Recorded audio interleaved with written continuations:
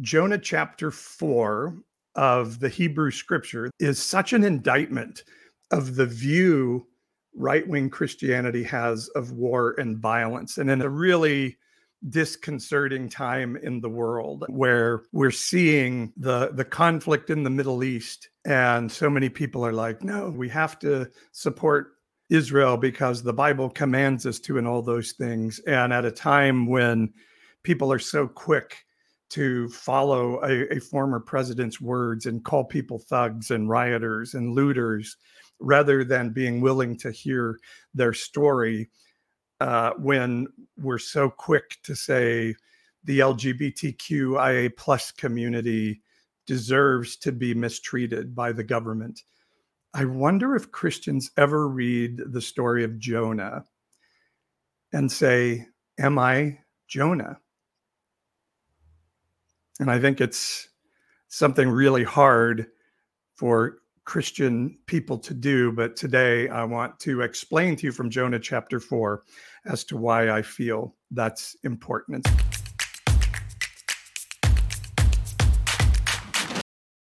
It's an interesting time when Christian people often feel like those people are the ones that God is angry at. I often have a motto that says, God is not mad at you. Jesus didn't run around telling sinners they were terrible people. And he didn't even run around telling sinners that they needed to go and sin no more or repent. He went to religious people and said, you need to repent. You're not in a good place.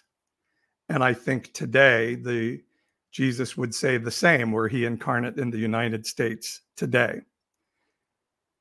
But Christians have this view of the people we see as evil are the people that God sees as evil. And I can't remember who the philosopher was that said recently, if your God hates all the same people that you hate, then that's a God you created. And I want to play a clip from our Speaker of the House. This is the third person in line to the presidency, President, Vice President, Speaker of the House, Mike Johnson. And his view of what America is, and this was an interview that Mike Johnson gave to a Christian nationalist podcast that is deeply involved in a theology called dominionism and Seven Mountains mandate philosophy. This is the Speaker of the House talking just a few weeks before. And on TikTok, you're only going to be able to hear it. You won't be able to see it. On Facebook and YouTube, you should be able to see it as well. This is Mike Johnson, the United States Republican Speaker of the House. The only question is God going to allow our nation to enter a time of judgment for our collective sins, which his mercy and grace have held back for some time? Or is he going to give us one more chance to restore the foundations and return to him? We will not be able to do it without the Lord's help, because the flesh is, and the mistrust and the sin and everything is so great here that this is going to have to bring people to their knees. And I believe God is about to do something. Do you have time to answer the question, say any more about the issue of this could be a time of judgment for America? Well, I mean, I don't. I'd say I'd preach to the choir on this Zoom call, or maybe the honor choir. You all know the terrible state that we're in. The faith in our institutions is as low as it's ever been in the history of our nation. The culture is so dark and depraved that it almost seems irredeemable at this point. The church attendance in America dropped below 50% for the first time in our history since they began to measure the data 60 years ago, and the number of people who do not believe in absolute truth is now above the majority for the first time. So 1 in 3 teen girls contemplated suicide last year. 1 in 4 high school students identifies as something other than straight. We're losing the country. So that's Mike Johnson, the Speaker of the House of the United States government, who believes America is depraved and deserves bad things to happen so that people not in Mike Johnson's religion are brought to their knees. And his judgment of what makes our society depraved is the existence and wanting to affirm LGBTQIA plus identifying persons and a desire for them not to end themselves. That is depravity, according to the Speaker of the House, and a reason God is going to do something horrible to our nation that Mike Johnson believes we deserve. It's just that belief of not going to church. The fact that less than half of Americans now attend a church service on a regular basis, that is a sign that we're going to have calamity that we deserve, according to Mike Johnson, to bring us to our knees. That's the Speaker of the House, a Republican. It's a wild time, and I want to encourage you today that you can think differently than this. Mike Johnson said most Americans don't believe in absolute truth, and by absolute truth, he means the white Euro right-wing Christian interpretation of what they call the Bible. They've I guess we could say colonized Hebrew scripture and made it the Old Testament. And they've decided what books should be in the Christian New Testament and which ones should not. And they've decided they know everything there is to know about the interpretation of that scripture. And if you disagree, you're depraved. And Jonah was the same. As we're out of time, let me say with this encouragement, you don't have to think this way. That is a new creation of belief. That is not historic Christianity. That is not historic following of the Bible. And that was never a message of Jesus Christ in the Gospels. It is an aberrant, politically prostituted religious belief. And so my encouragement for you all is, if you're no longer able to be a part of that religion, let me encourage you to go seek out truth. And if you are a part of that and wondering if maybe our religious belief is wrong, that's how deeply indoctrinated Christian people have become. They have to threaten violence and torture on people who disagree with their beliefs. And Mike Johnson is the one preaching this really bad end times theology of like, wow, America is about to get beaten down, or we really want things to get bad in the Middle East because that means Jesus is coming soon, morning or night or noon. It's a wretched theology and philosophy. When we read the story of Jonah, I want you to think of yourself as Jonah. Could I be Jonah? And we may think, yes, I am Jonah. I'm the preacher telling of destruction and demanding repentance. But do we think of ourselves ever as Jonah the bigot, who wants God to get revenge on those Jonah perceives as enemies of himself and enemies of God? The bigot who doesn't want to go to Nineveh because he knows God is going to have mercy on those people. And so let me do one of the things I love to do, which is modern day parables. Take the language of the Bible and try to put it in more of a context where we can understand what the people were hearing who heard the story originally. So this is my modern day parable, Jonah and his big, bad, exclusive, hateful religion. So we have Jonah. He sat down in the hot afternoon sun. He was wondering what to do because he knew God was not going to destroy the Ninevites whom he hated. They were terrorist rioters. They had harmed Jonah's people. And he knew God was going to have mercy on them, and he did not want that to happen. He wanted revenge on his enemies, and he wanted God to want revenge on his enemies. He tried going in the opposite direction from the horrible place of Nineveh with its horrible people, but God commanded him to come and speak to them.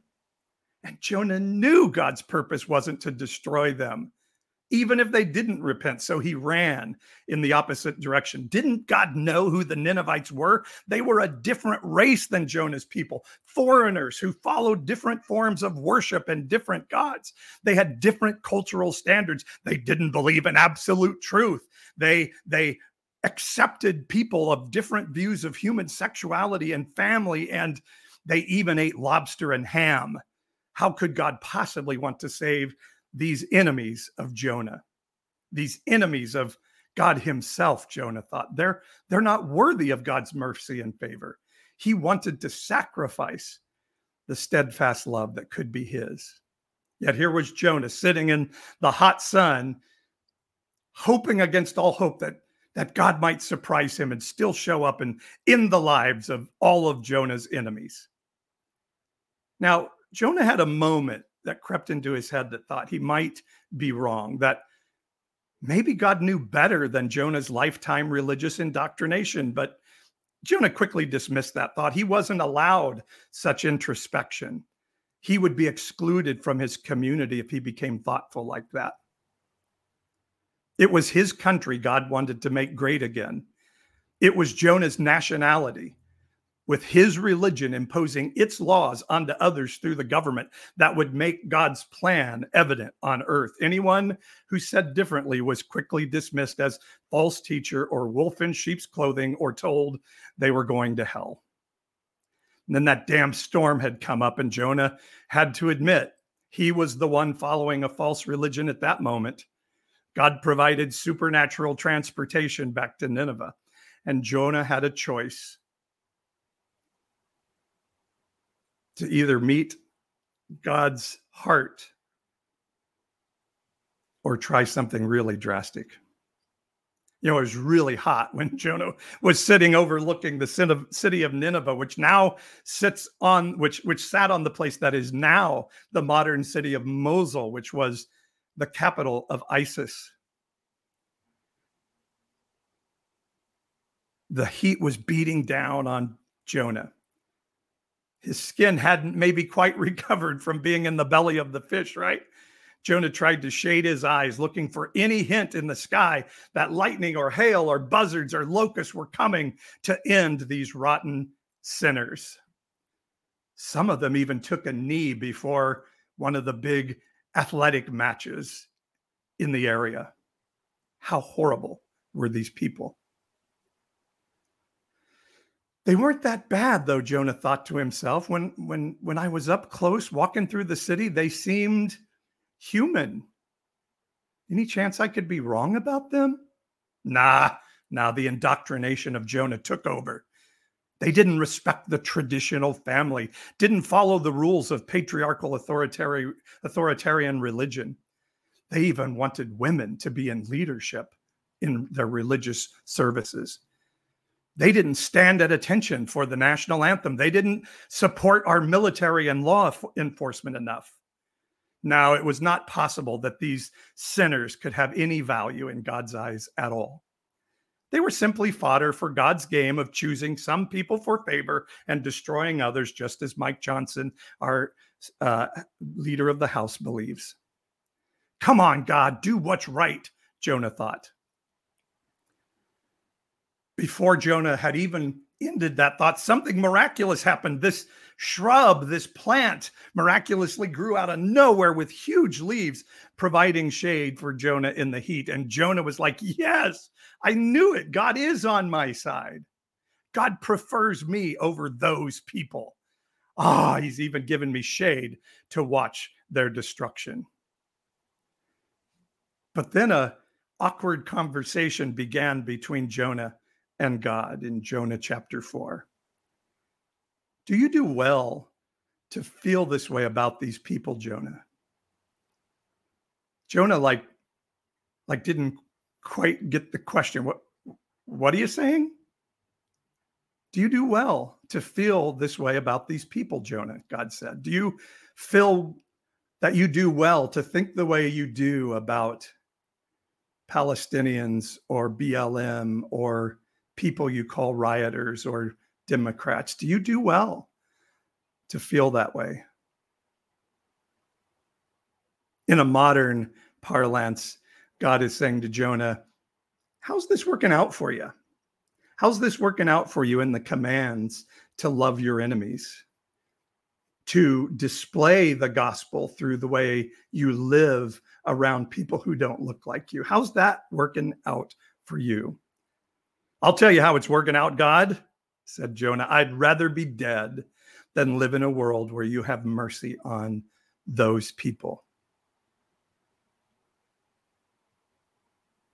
Can you think about yourself as Jonah?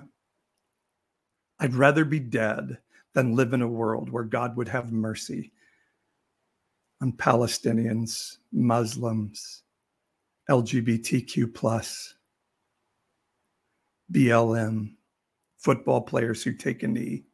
God, you can't have mercy on them because they are your enemies. Jonah put all the venom he could behind those words. He wanted God to know exactly how he felt. He wanted to shove God's mercy up there. You know what? From the corner of Jonah's eye, he saw something moving. And what was that? It's a little caterpillar on his beloved shade plant. God had miraculously created the plant, and now a worm came and miraculously killed it. Why do you do these things to me? Jonah whined. I'm the one who follows you, God. I'm the one who follows your indoctrination and dogma. I'm the one who stands against your enemies, BLM, impoverished people who protest against mistreatment by the systems of the country, those who don't believe my indoctrination and dogma is absolute truth. Jonah didn't care now. He was really letting it fly. He says, just kill me. Just kill me. I don't want to live in a world where you'll have mercy on them and not on me, God. How is that working out for you, Jonah? How is that working out for you, right-wing Christian? I knew it, God said, Jonah. I knew you weren't sending me here to condemn and demand these people repent. I knew you were going to have mercy on them. I said all along that you're not going to destroy these people. That's why I went in the opposite direction. I don't want to live anymore because your world where you have mercy on people I don't like is just not fair. Now it was God's turn to get pissed off. Jonah, do you believe my relationship with humanity is about rules and my desire to punish anyone who doesn't follow the rules? Or could it be that the divine spirit of heaven is pursuing humanity? And when I say that, I say all flesh, all of humanity, not just your chosen religion and religious sect. That there is a divine goodness of heaven that wants to partner with all of humanity to see the world become a better place. It's not fair, Jonah responded. I've been following your laws. Why don't they have to follow the same rules? Why don't they have to be in bondage to the same rules? I think God probably snickered a little bit at that point. He says, you think it's unfair that a plant died, a plant you had nothing to do with creating, yet you expect me to destroy beautiful human beings that you believe I created, that I crafted with my own hands out of the dirt to the minute detail of who they are, and you think I want to destroy them based upon your minutia of rules and shame? God says this, how dare you curse me for not killing these 120,000 souls? You worry about a plant dying that you had nothing to do with, and you want me to kill 120,000 people and destroy their animals, their livelihood. After all that Bible study, Jonah, after all those days in the temple, you clearly, like Saul of Tarsus, have no idea of the character of the divine spirit of heaven. And with those words, the spirit of heaven was gone, and Jonah left alone in the heat with a dead plant to watch the people Jonah passionately hated continue about their lives. People that God apparently didn't hate as much as Jonah had hoped God would. Jonah was a really good evangelical. He loved the sinner, hated the sin. Jonah was certain he knew who God loved and favored and who God wanted to punish. Jonah was fervent to see God's vengeance fall upon people while giving the veneer of being godly to himself while despising other human beings. The number one reason I know Jonah would be a great evangelical is he wanted God to hate those who he and his religious sect hated. And it really didn't matter if God agreed, and it actually made him super angry that God didn't. And evangelicals today are like, God, surely you don't like these football players who take a knee before a game. You don't like these drag queens who we actually know aren't the ones grooming children. We're actually doing that in the church, but boy, it sure does feel good to have them as an enemy. Many times we just miss the story of Jonah. Maybe we focus on the Jonah being thrown and swallowed by the big fish. By the way, the Bible does not say a whale. It says a big fish. Maybe we focus, well, the Ninevites repented, so that's why God didn't destroy them. But we missed that Jonah was like, no, I knew you were going to have mercy. That's why I went in the opposite direction. Jonah knew God was not going to destroy Jonah's enemies or those he perceived as his enemies. And so he was angry and didn't want to go. Jonah in Jonah chapter 4, verse 2 says, "That is why I made haste to flee to Tarshish, for I knew that you are a gracious God and merciful, slow to anger and abounding in steadfast love and relenting from disaster." Jonah was angry at the idea that there would be a God in heaven who would have mercy on people he didn't like. And this is the definition of right-wing Christianity today. And God's response was, should I not pity Nineveh, that great city in which there are more than 120,000 persons and also much cattle? See, we never see the God of the story wanting to destroy Nineveh. That was Jonah's heart's desire. When the verse says people who don't know their right hand from their left, he's saying people that aren't in the stream of your echo chamber, Jonah. I'm not going to hold them responsible to your rules when they're not even in the aeon, as it says in Romans 12:2. Don't be conformed to the age. Don't be conformed to the aeon. Don't be conformed to the echo chamber or the cultural principality that you're in. But Jonah was, and he was pissed off that God would have mercy on people he didn't like, just like our right-wing Christian friends today.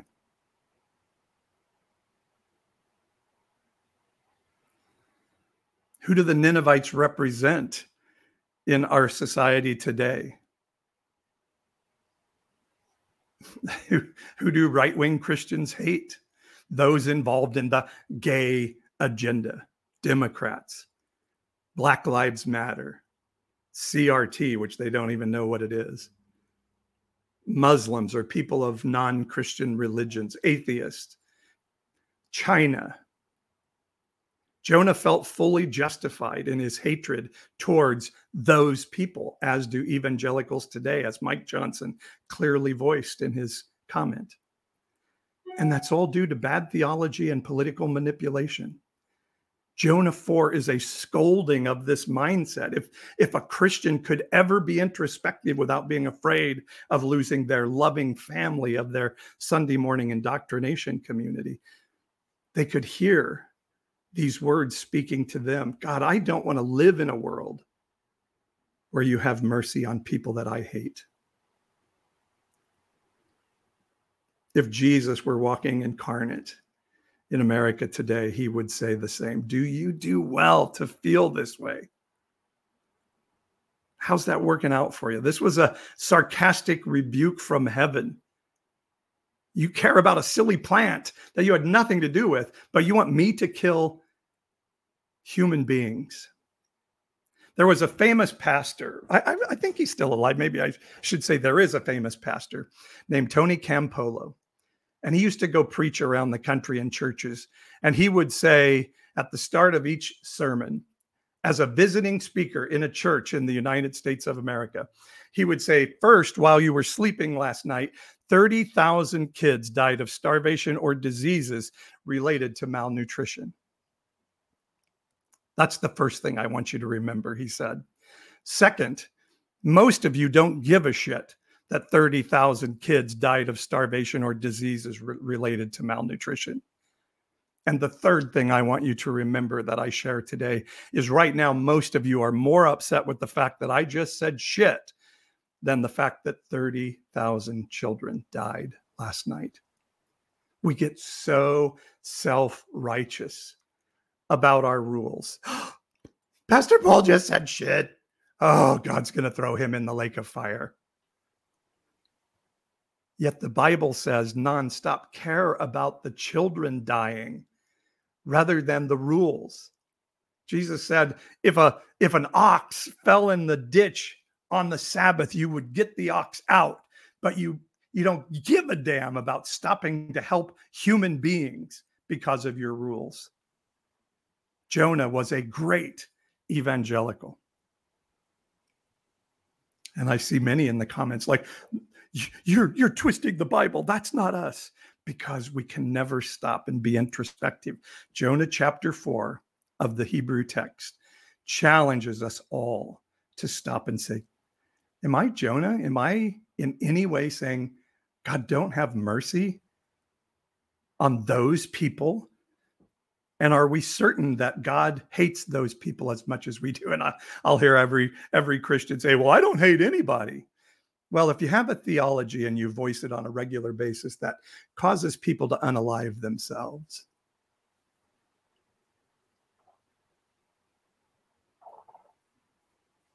You're speaking hate. Pastors and religious leaders years ago held a rally in our city to prey upon the right-wing narrative to demonize the LGBTQIA plus community and to call drag queens all kinds of horrible names and encourage Christians to pray and fast. That oppression of cultural affirmation of queer people would be the law of the land. And a local Lutheran church held a drag show to affirm the value of the lives of queer people. And many, by the way, human beings who participate in drag shows aren't anything other than heterosexual. They just love entertaining.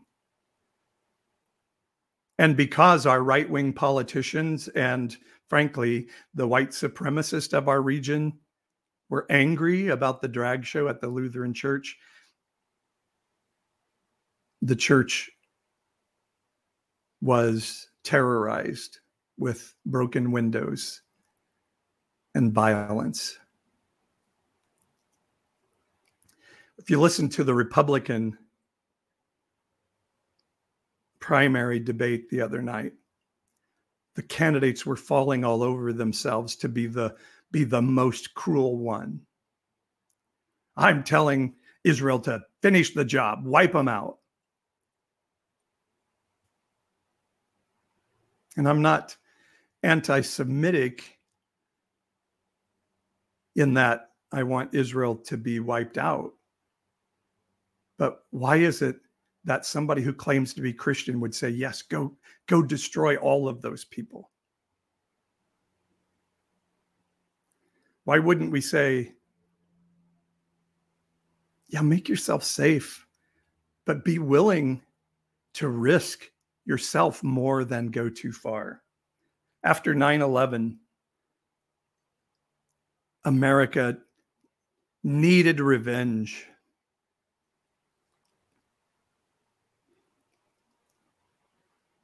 And even though we knew Iraq had nothing to do with 9/11, our Christian leaders said, yeah, we can kick their ass.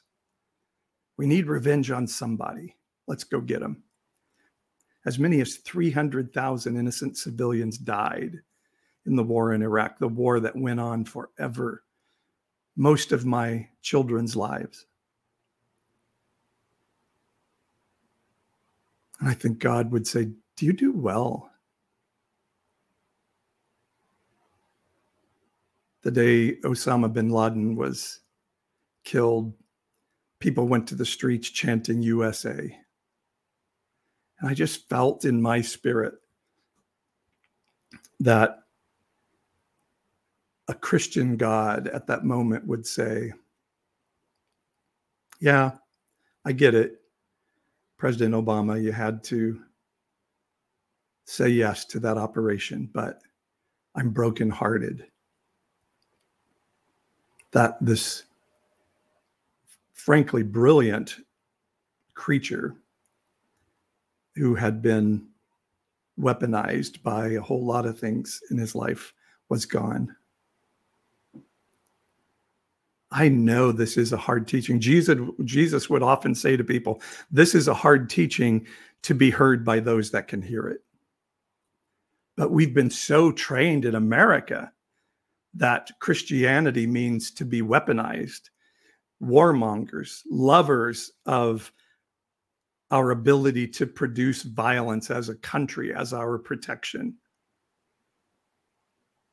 When the Bible and Jesus said the exact opposite. And as I tell this story, let me say, as one of the New Testament writers once says, I'm the greatest sinner of you all, because this was me.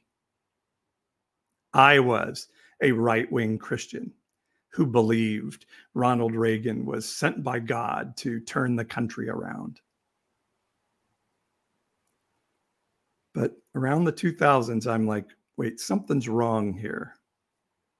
And then I studied the history of the anti-abortion movement and realized that this was a political movement that had used a veneer of godliness to manipulate Christian people.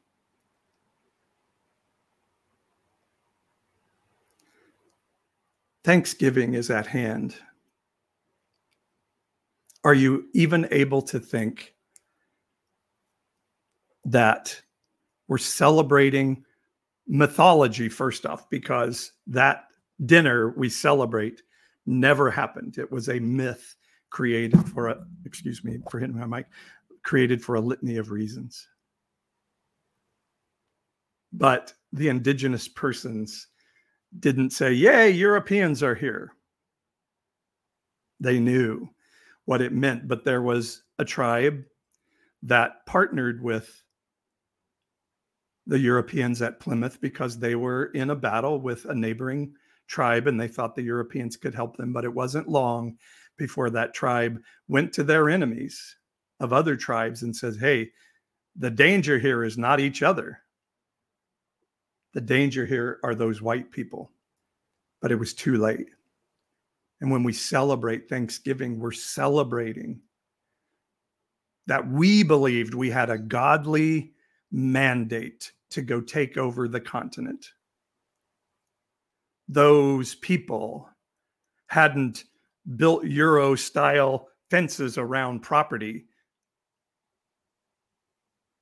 So therefore, they weren't capable of taking dominion over the land. And today, when you hear Rick Santorum this last week say democracy is bad, you know that it's right-wing Christians again saying the people aren't capable of knowing what's right for them. Mike Johnson says God's going to punish us because not everybody in America is following our religious indoctrination. Are you able to think that that may be wrong when Christianity has been wrong in so many times of history before? I'll end with this and then we can do some Q&A. Romans 12:2. I think Romans, other than the Gospels and the teachings of Jesus, is the most important book in the Bible. And really, one of the apexes is Romans 12 that says, don't be conformed to the age. Now, some people say, it's don't be conformed to that world out there. Don't be conformed to those people. That's not what it says. It says, don't be conformed to the aeon, the era that you're in, the closed community. But be transformed. And that word transformed is like completely transformed, like a caterpillar broken down into its liminal self in the cocoon. Be transformed from a caterpillar into a butterfly. How? By renewing your mind, the ongoing renewing of your mind. Constantly questioning, is what I believe today okay? Because the renewing of your mind in Romans 12:2 says, so that you can know what is good and right. And other versions say, and the perfect will of God. Jesus said, don't live by bread alone, but by every word that is proceeding from the mouth of God. That if you get stuck in the principality of old, you will not know what is good and right.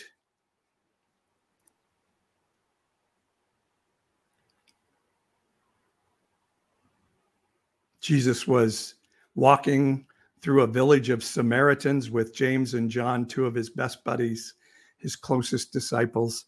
And the Samaritan village rejected Jesus and said, get out of here, and drove them out.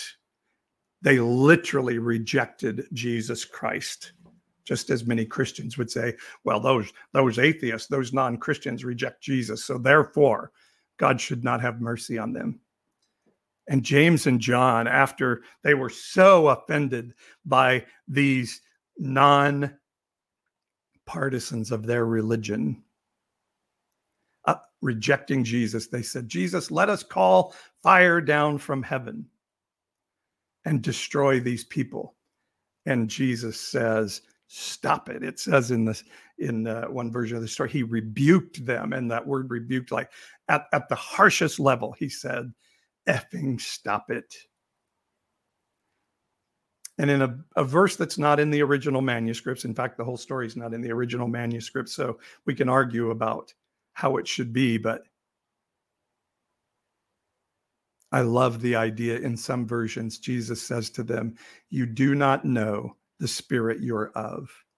You do not know the aeon you are conformed to right now. You do not know the principality of your partisan religion that has control of your heart right now. Do you do well to want to destroy these people? Are you able, as a Christian, ever to be introspective and say, is there a chance that I'm Jonah? When I hate the people that I'm told to hate from right-wing propaganda, is there any chance that Jesus would say to me, stop it. You don't know the spirit you are of. Do you do well to feel this way? So that's my story. That's my Bible talk today.